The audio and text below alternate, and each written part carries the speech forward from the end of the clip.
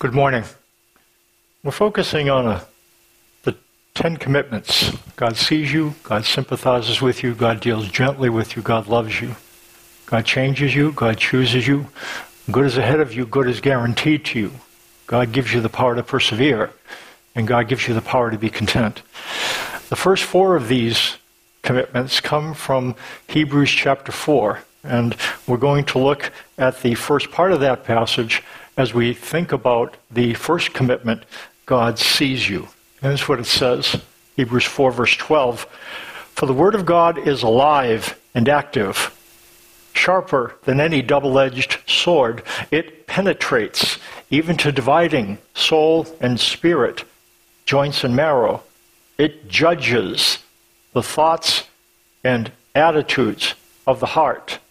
Nothing in all creation is hidden from God's sight. And what those verses tell us is that God sees us. God sees you. The Word of God is described as alive, living, and penetrating or piercing. In that sense, it's like a sharp, double-edged sword.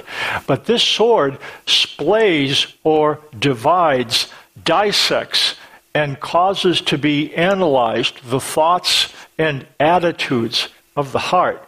The image is not that of a cursory visual inspection, rather something being split open and splayed to determine and identify what's underneath. The Word of God doesn't then, applied spiritually, the Word of God doesn't scrutinize our actions. It judges the thoughts and attitudes that lead to the actions. It doesn't merely assess our behaviors, it assesses our beliefs. It doesn't only assess our deeds, it assesses our desires. This is not good news, at least not initially. Here's what it says when the influence of the Word of God is summarized in terms of how does it make us feel? What does it do to us? Here's what it says. Everything is uncovered and laid bare before the eyes of Him to whom we must give account. And when it talks about the influence of the Word of God, and in this context, the Word of God at the time would have applied to the 39 books of the Old Testament. That's the Word of God that existed at that time in the first century. The New Testament of the Bible wasn't compiled and put together until 3 to 4 centuries later. It says a couple of things then about the influence of the Word of God. It says it causes everything, to be uncovered and laid bare. Uncovered literally means naked, to be stripped. And laid bare is, it has 2 different images. One image is of a wrestler having another wrestler in a chokehold. And in having that wrestler in a chokehold is putting that wrestler in a very vulnerable position. The idea of being laid bare is to be made vulnerable.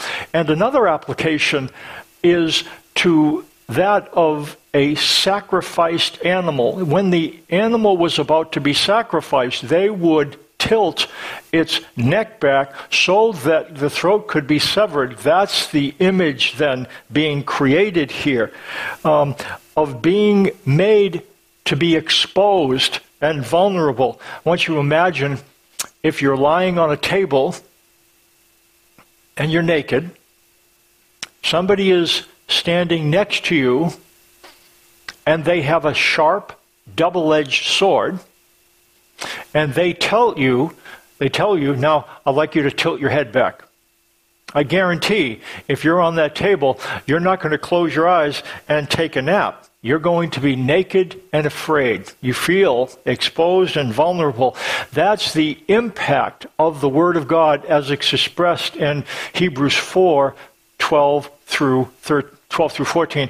And you might say, well, what does this have to do with God sees me. This doesn't feel like a really positive direction to head in. The interesting thing is the verse that leads into the description of the Word of God as living and active, sharper than any double-edged sword, is this. It says in Hebrews 4:11, "Let us therefore make every effort to enter that rest, so that no one will perish by following their example of disobedience."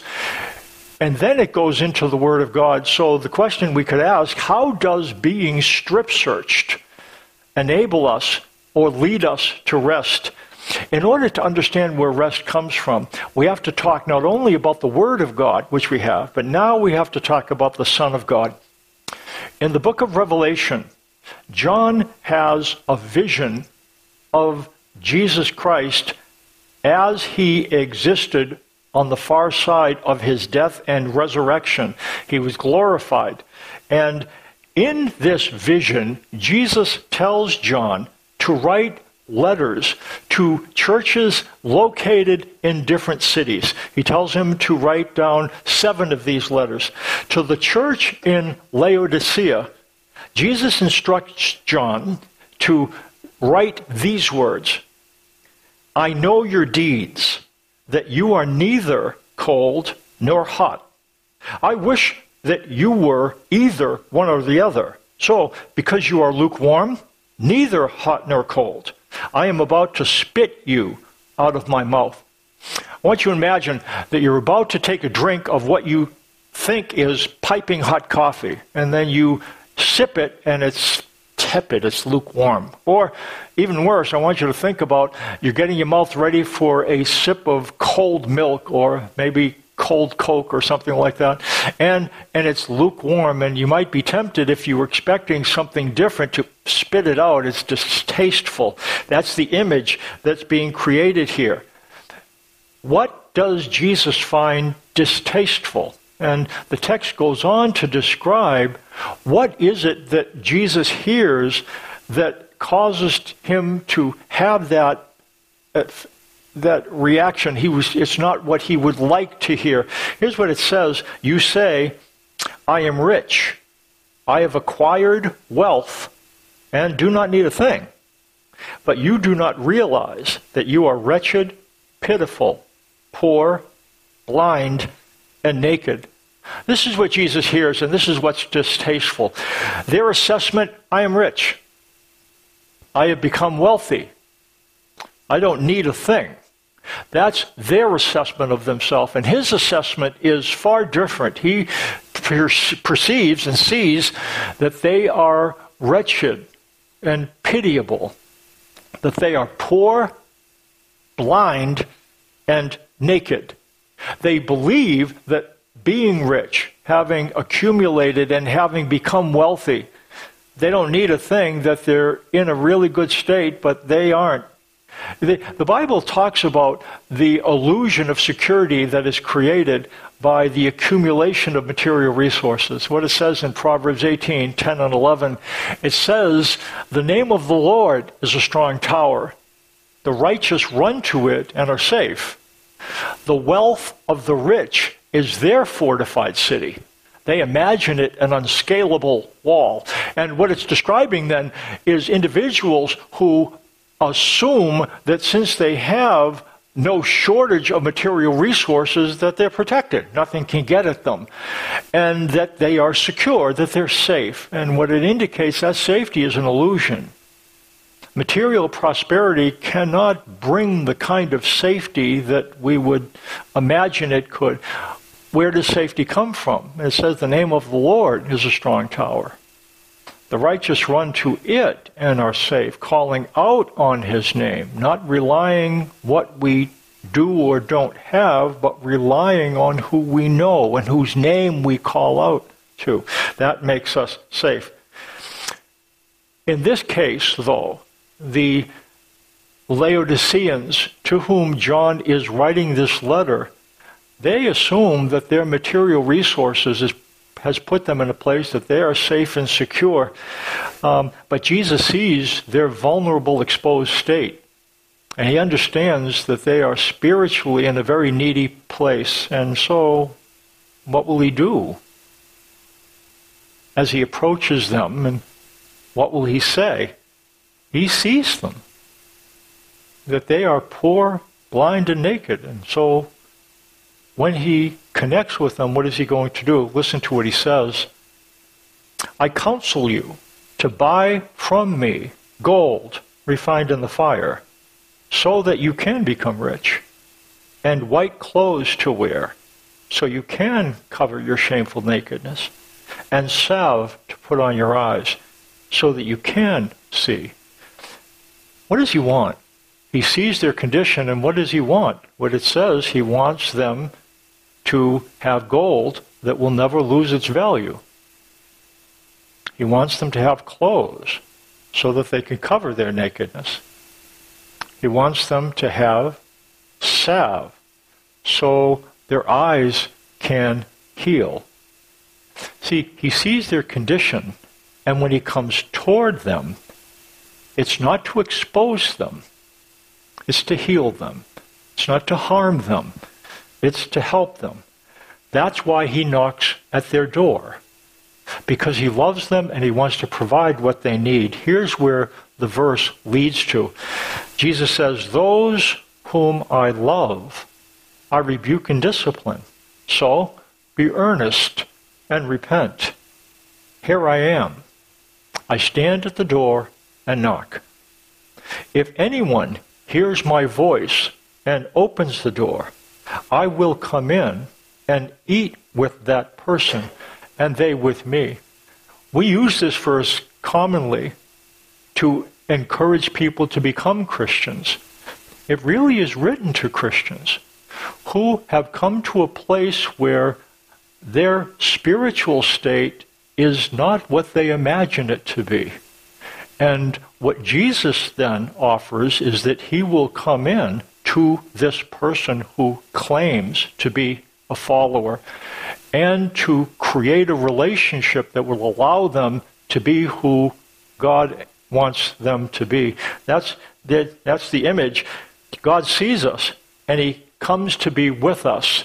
The image of knocking and coming in and dining in the first century, that's the way you establish a relationship. And you were saying not just something, it's not just that you were meeting a physical need. That's not what eating, the significance of eating at the time. When you went to eat with a person, you were saying something to the neighbors of that person. You were saying, I am willing that anybody should know that I have a relationship with this person, because I don't enter the house and eat with a person that I don't want to establish a relationship with. So what it's saying to us is that Jesus sees us, and he sees our state.